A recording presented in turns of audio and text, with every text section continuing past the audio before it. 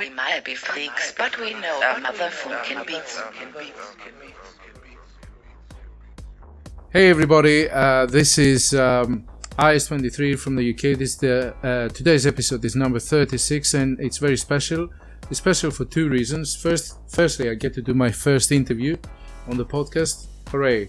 But secondly, most importantly, it's because I have the honor to have as my co-host, or rather interview, my favorite podcaster. Yes, I do listen to podcasts myself, and my favorite music podcast right now is This Is Acid by Craig, aka G Money. Hey Craig, how are you doing? Hey, how you doing? Excellent. Nice. Thank you for coming to do this interview. You know you're my favorite podcaster. I've told you many times. I appreciate that. Great. Well, This Is Acid is on the episode 15 at the moment, isn't it? Its episode is being released monthly. And for the listeners of my podcast, why should you listen to Craig's podcast? Well, first of all, it's one of my favorites, so that's a good enough reason. But otherwise, you get a flawless mix. It's not just an idiotic kind of mechanical mix. He mixes like an old school pro to me, and he puts you in a hypnotic trance with his alien acid disco vibes. So if you're going to subscribe to one electronic dance music podcast, avoid the middle of the run and choose wisely and choose This Is Acid. So ladies and gentlemen, I present to you Craig. Welcome, Craig. How are you doing? Hi, how you doing? Thanks for having me. Of course, I'm pretty flattered that you reached out to me and asked me to do this for sure. Well, man, you know your podcast is pretty awesome. I've been listening. I think I discovered it around episode 8 or something, and I just couldn't believe my eyes. Somebody was mixing like acid house or acid, you know, in a kind of a very old school vibe, and it was just amazing. But anyway, it's been Thanksgiving's yesterday. Was it Thanksgiving for you guys? Yes, it was. I hope it was good. And is it cold out there at the moment? No, where we live, it's probably almost 70 degrees, and that's about as cold as it's been. It stays pretty warm around here normally. Oh my God, it's getting almost outside to 0 degrees. I'm in the south of England. Anyway, let's just kick off and let me ask you a few questions. So you call, this is an underground podcast about underground music, but in your opinion, is there a place for underground music today? Well, I always think that there's room for underground music because, to me, I thought about this question actually quite a bit, and what the underground means to me is that it's just not, just like what anybody thinks, it's not the mainstream, but honestly, it's where everything starts. It's where everything begins, and then it becomes popular from there, but it always begins in the underground. So that's the place that it starts, and it's a place that, I like to be. That's true. Well, I mean, the kind of music you're playing in this podcast in particular, This Is Acid. It's acid house or acid. Why would you have acid in 2017, 30 years after its inception? Well, it's what I really like and what I really enjoy, and just a few years ago, I really started noticing it more and more that I really, dug it a lot, and I just kind of wanted to do more with it, and it's kind of just led me down this road to do it. And honestly, I was talking with some people the other night. There's a lot more to the scene as far as acid goes than I really thought. I thought maybe it'd be a lot smaller niche, but there's been a lot that I've seen. The more I've done this, and honestly, I've seen a lot out of the UK. I think I shared with you a group over there called I Love Acid, Balkan Records recordings. They're doing regular shows and stuff like that over there that I see all the time through Facebook. Yeah. So as G Money, do you actually play this sort of music or something else?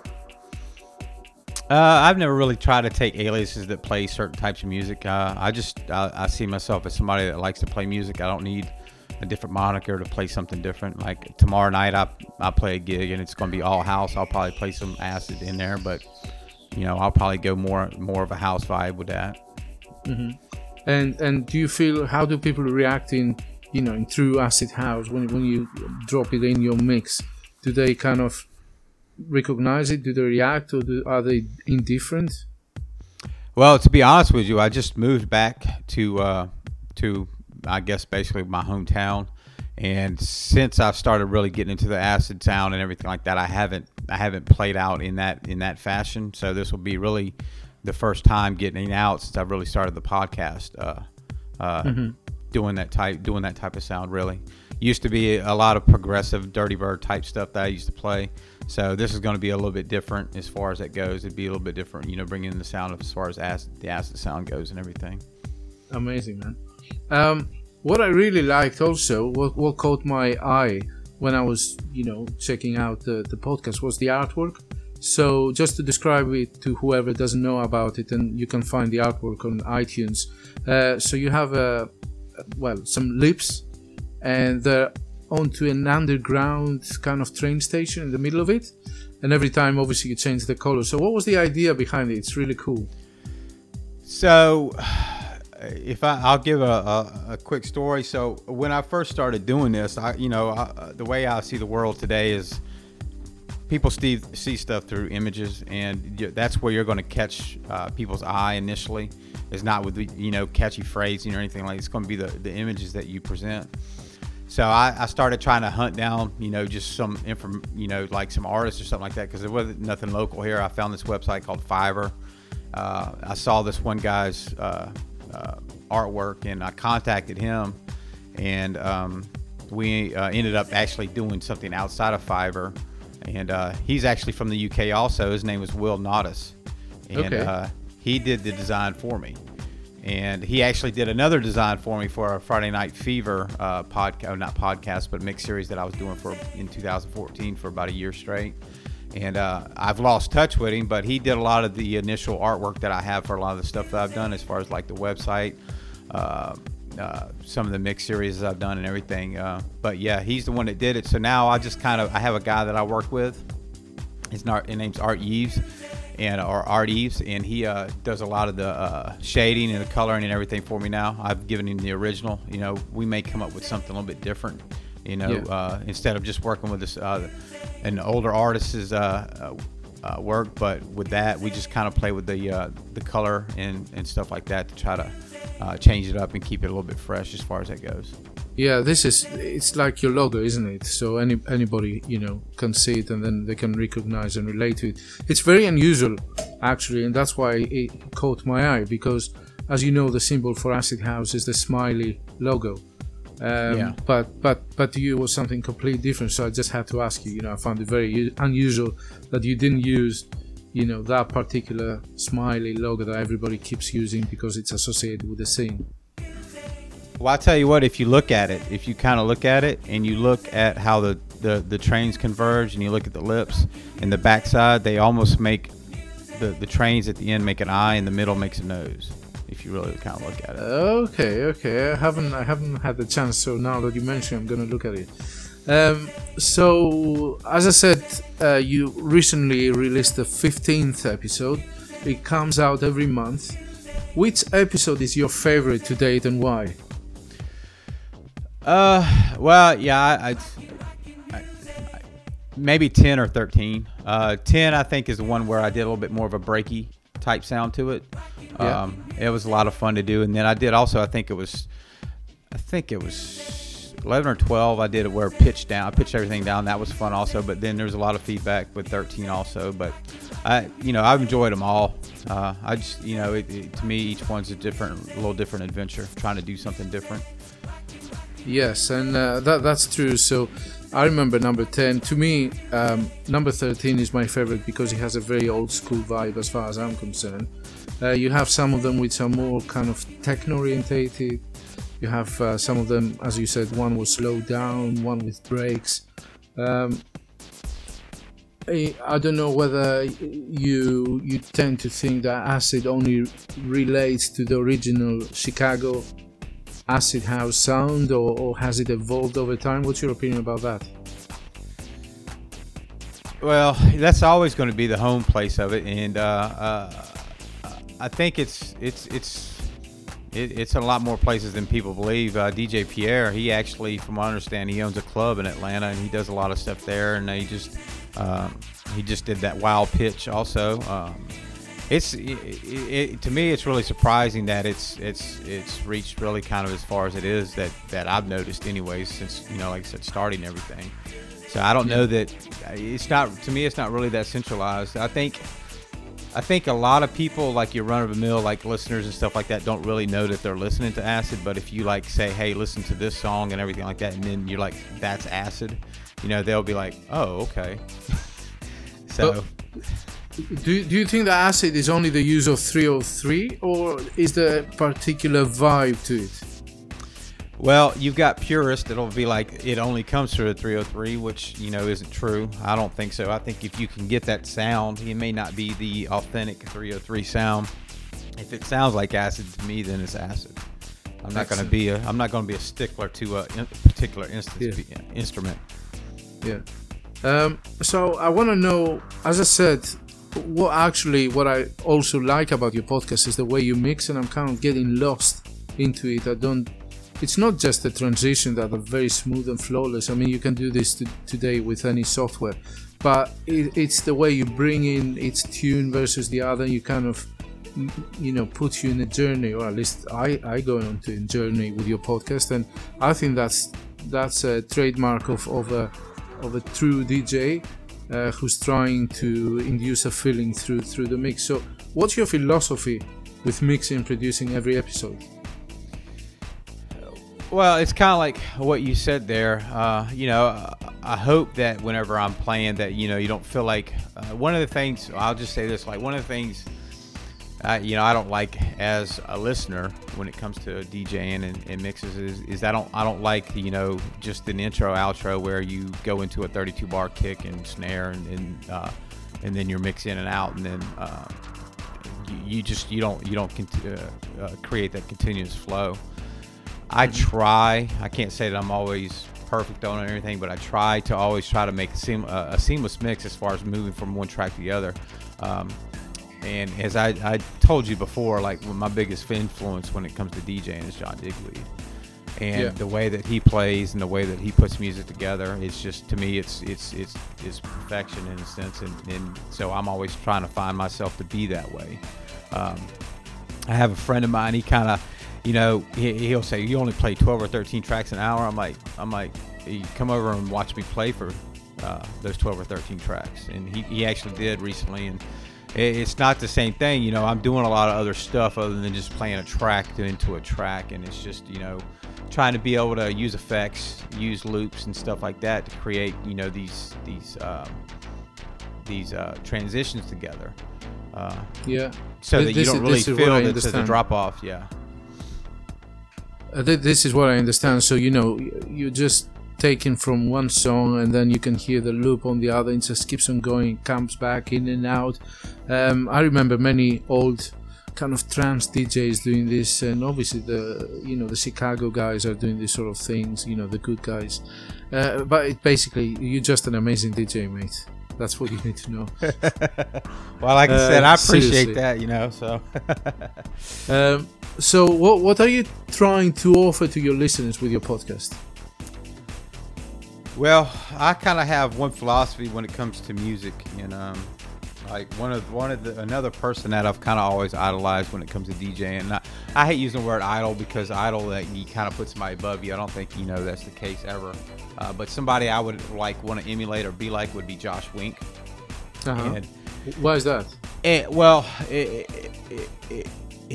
He's a super nice dude, and he's done it all, made great music, and he's a great DJ, and that's where it kind of started for me. Like, I went to a party called The DJ is the Devil in 1999. Uh-huh. And he was playing, and we won't get into specifics of why I was the way I was, but I'll just say that that's probably the most memorable night of my life musically. And the way I approach music and why I do what I do is that if somebody could ever feel the way I did that night with me playing music, then I feel like I've done something good. So that's kind of what always kind of drives me a little bit, is because I know that's possible. So, do you play for yourself, or do you play for your audience? What's your approach? Well, it depends. Are you talking like, am I trying to play tracks that I know they'll like, or am I trying to play stuff that I want them to hear, or Yeah, this is exactly for the podcast. So, are you gonna play something that you know is gonna be popular, and so people can stick with it, or are you just gonna play? You think, well, this is serious music, people should listen to it. I'm gonna play no matter what. Yeah, no, I'm not gonna play something popular because it's popular. Yeah. Yeah, no, I like you, man. There's sometimes like if I'm like I don't plan mixes, I don't do anything like that. I kind of have like, okay, well, what do I want to play with? I'll throw something in there if that's what I'm feeling at that point, and it may be popular. If it isn't, it doesn't really matter. It's just all about how I feel when I'm going through that mix. And how long does it take you to kind of put it together? I do it in one take. You mean the tracks are just sitting next to you and you just, pick them up, and you probably use digital, aren't you? Yeah, so what I do is I actually have a running list of tracks that I've bought, stuff that I get, and I've had a few people actually start to send me a little bit of music also, which is really cool. Yeah. So I kind of look at, I try not to repeat tracks from week to week. I want to play something new because to me it's all about introducing new music and getting exposure to artists because I will like consider myself one also because hopefully my production stuff will get out there one of these days. But if I like the music, I hope somebody else will like it too. So I just try to go through there and I keep the running list, and each week I kind of go through, okay, well, I'm going to pull from this list, and I don't always end up from that list. Sometimes I'm like, okay, I hear something in here, I want to go find this other song or like something of a different vibe and go in a different direction. So but yeah, I have a basically running list, and in about a week or so beforehand I kind of like kind of start breaking ideas out about what I want to do and listen to a few new tracks in there, try to bring something new. If I bought a few tracks here, I'll just something, just it's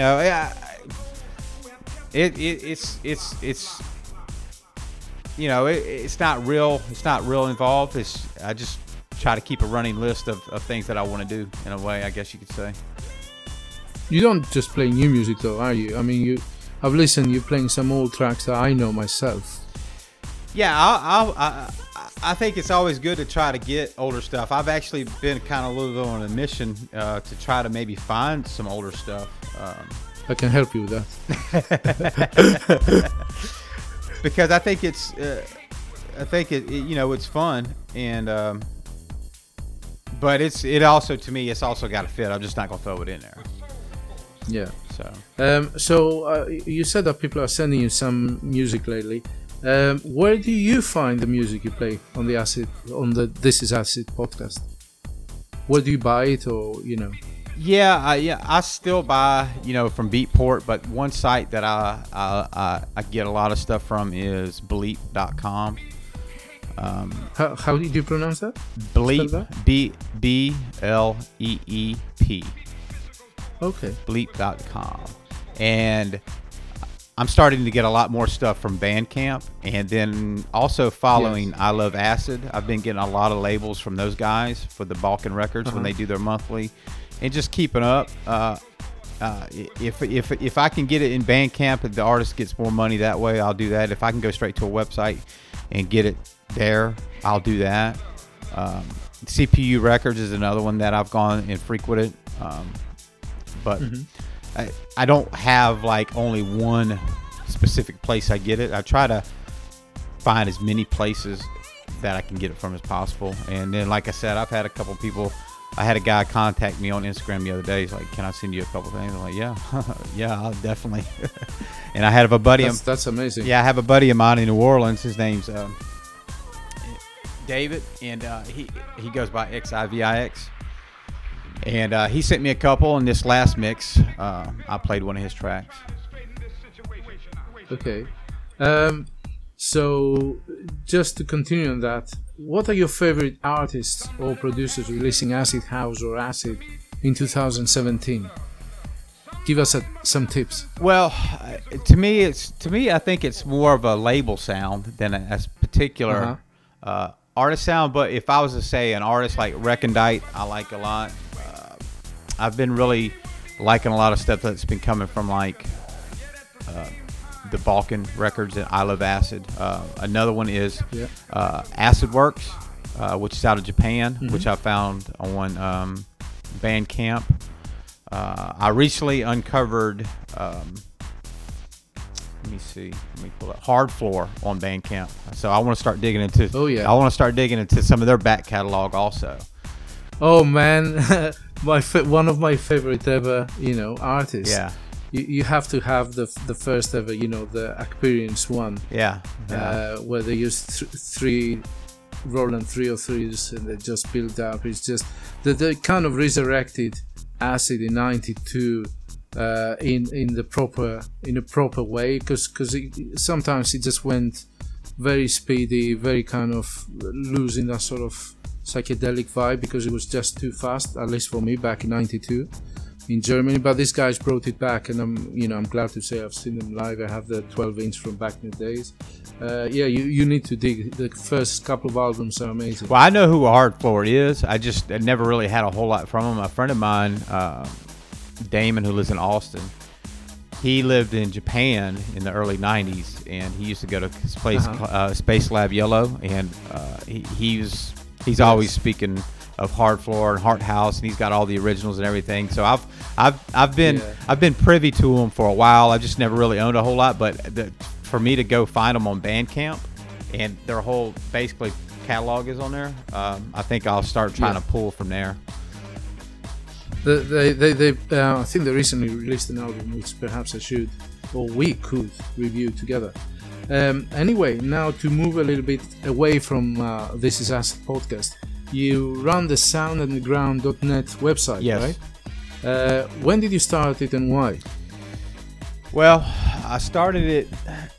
It's always been kind of a little thing that I've always been wanting to do, but I really started trying to push it the past year,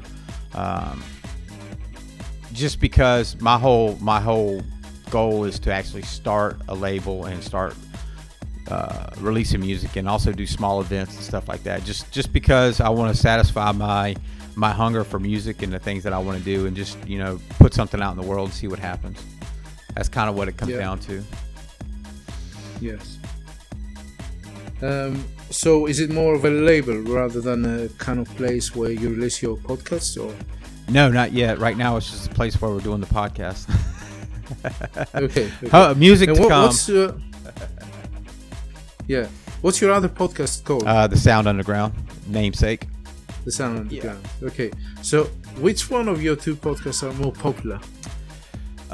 This Is Acid has been the one that's done the best, but the Sound Underground has been picking up steam a lot more lately. So This Is Acid is mixed by you, right? Whereas the Sound Underground is, you told me that you have guest mixes, don't you? I have guest mixes, and I've done one myself too. Mm-hmm. Did you expect that This Is Acid being more popular than the Sound Underground? Well, it's hard to really say, because I started doing the acid stuff before I did that for a few months, so I had a head start. So I for me to just be having listeners and people reaching out and saying stuff is, makes me happy. So it doesn't really matter to me if they listen one or the other, or which one's more popular. It just, if people are listening, I'm happy. Excellent. So do you want to tell my listeners a little bit about yourself, who you are, how did you come to the scene? You've probably been into the scene for quite a while, right? Well, I don't know if you want me to start how I, like, the first party I went to and where I've been or anything like that. Yeah, tell me, because it's cool to know, what everybody was doing in their own little, in their own little part of the world. How did they get into electronic dance music? Well, so I guess, when I was a kid, I was always kind of a little bit shy. Still pretty much am, but I used to love to dance, but I would never dance out really in public or anything. I used to dance in front of the TV to like Rhythm as a Dancer on MTV and stuff like that, if you remember that. Oh yeah, that was 91, wasn't it? Snap. 91, 92 Snap. Yeah, so doing all that, and then when I went into the military, I joined the Marine Corps in 1995, and then I was in boot camp, and then I went to my first school. It was just in Memphis, and then I met these kids that were from like Nashville or whatever that were also Marines. And they're like, "We're going to go to this party, and you want to come along?" I'm like, "Sure." So I was 18 or 9. I think I just turned 19, and like it was the most unbelievable thing. I danced the whole night. I didn't know about all the other stuff that went on in that time. It didn't make a difference to me because I got there and just the music and it just hit me, and I danced from time I got there to time I left, and I just. So did you found the environment kind of freeing and liberating, like being yourself? Yeah, and it was just great, and the biggest thing that's always funny to me is it was called Outer Base 2 in Memphis, Tennessee. So at that party, like later on, I found out was the headlining DJ was Paul Johnson. So if you've ever really kept up with house music, then you know who Paul Johnson is. So that to me, that's pretty amazing. To know that was my first experience. Mm-hmm. So, but going from there, so my journey from that point actually, I started learning, about going to parties and stuff like that. It was fun. I found this club in Memphis, started going there, and then I ended up moving back down to Pensacola, Florida. Found a few places to go down there, but then things really kind of took off as far as me, in the music scene and everything was in 1998 when I moved out to San Diego. Well, actually moved out to Orange County and then down to San Diego, which is where I actually started learning how to DJ at the end of 1998. I got involved with this little hip hop crew because I used to go around and dance at hip hop clubs and everything like that, and I actually went in for an audition for Madonna's Ray of Light video for dancing. And also, if you'll remember years ago, also they had the Gap commercial, and they would have the dancers and stuff like that. I auditioned for that also. So, I was going to the raves and learning about the music and everything, but I was still really into hip hop a whole lot and doing the dancing, and then I started learning the DJing from there. And then from that time in 1999, when I got out of the Marines, I moved back home and I got my first set of turntables. And that's really when I started learning how to DJ and really started learning about the music and the different styles of music and how things work and everything like that.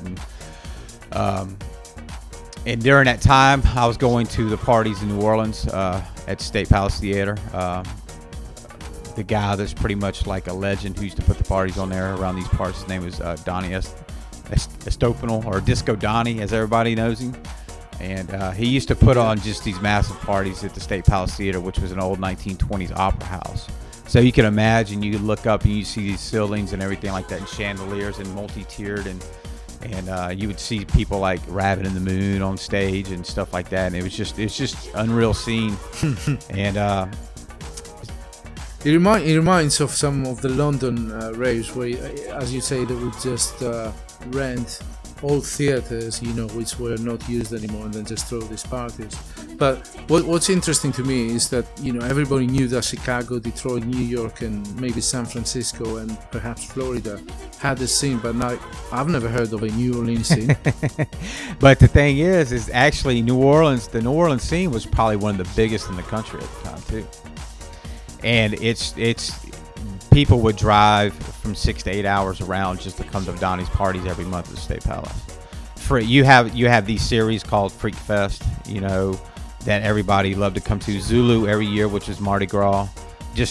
There were these yearly parties, so they had every month. It wasn't one-offs, it was every month, but every month had a theme, and he repeated them yearly. And I mean, like, I'm talking about 6,500 people, and that place is stuffed. And it was an amazing time, and a lot of those times kind of ended in 2002 when they had the crack house stuff they put out, the Rave Act and everything, kind of dissipated the scene. Everything kind of went into the clubs, a little bit more underground stuff like that. So through that time up to about 2005 is when Katrina hit here, and I kind of lost my equipment and I lost some records, and kind of got lost for a little while from music and got away from it. And then, just a few years later, after, kind of got through all that, I started getting back into playing and doing stuff. I got into start doing a little bit, throwing my own little parties locally, bringing in a few people here and there, having fun with it. And that's really kind of my journey, You have the bug, man. You can't escape, no matter what Katrina, hits New Orleans. But now you have the bug. What are your hopes and aims with your podcast? You more or less have touched on this earlier, but like long term, perhaps. You mentioned about producing music. I mean, would you use this as a kind of way of introducing your music? Yeah, I think that'll be part of it. The production stuff. Me and a buddy of mine, Danny. He's actually a mentor of mine who really helped me get into DJing and stuff like that. We get together every week and we're trying to come up with ideas for music to put together and play, and we're really kind of working towards the acid sound. So anything that I'll do is probably going to be introduced within my podcast if I don't send it out. But as far as long term, like hopefully I'll everything doesn't last forever, but right now, to me, something I'm going to be doing as long as I can, as long as it's viable, as long as there's people. You're having fun, aren't you? And that's all that really matters. Yeah. So if you're having fun, exactly. So kind of let's wrap it up together. Let's wrap it up at this stage. We don't want people to get too tired about us. Can you give me a shout out to your listeners and my podcast listeners as well? Yeah, so I would just like anybody that's been listening, man. I really appreciate it, and hopefully you can turn other people into it, and we can grow this together and make it a fun thing, and hopefully get some other guests and everything, and opportunities for other people to hear, other than just me on the Acid House, the acid mix, but the Sound Underground mix also, because I'm always looking for people to play. And then as far as your listeners go, hopefully they're listening by now too. And I think you have a good thing going also for yourself. It's always an effort to try to make these things happen, because it's something we enjoy, and hopefully the people that are listening, they enjoy what we're doing. Thanks. I mean, this is authentic. I'm doing it because I love the music. I've been listening for 30 years now, so I'm not doing it for money or make a name for myself. It's just to give out something back to people. And finally, I mentioned, your podcast, your website. Do you want to just summarize it for the listeners? Where can people find you and listen to you? So yeah, you can listen on the website, thesoundunderground.net. And from there, you can go to either podcast, and you can subscribe in iTunes, in Google Play, or you can download it there. I give the playlist also. You can listen to all the archives on each page, or you could, you can listen to it. Like I said, you can subscribe in iTunes and listen to any of the older ones. Same thing with Google Play. I'm on SoundCloud also. That's I push there a lot less than normal, because to me it's becoming less and less viable. But if that's the place that you listen to, it's also the Sound Underground. You should be able to find it there. On Instagram. And there's a Facebook page. Yeah, Instagram. Yeah. Facebook, so the Facebook page is you should be able to search the Sound Underground, both on Instagram or on Facebook. The spelling's a little bit different, but the tag usually pops up as the Sound Underground, so you should be able to find it there. But yeah, that's where we're at right now. Great stuff, man. Thanks for coming for this interview. I was really excited to have you, and I'm listening to your podcast, all the time. They keep me going. Amazing music. Please keep on doing it. Shout out from you then. And yeah, like I said, I hope everybody enjoys what you're doing, what I'm doing. It's just, I'm gonna keep it on, and hopefully you'll enjoy it. And thank you for listening. For sure. No problems, man. So sign out for me as well. iOS 23 episode 36. Bye.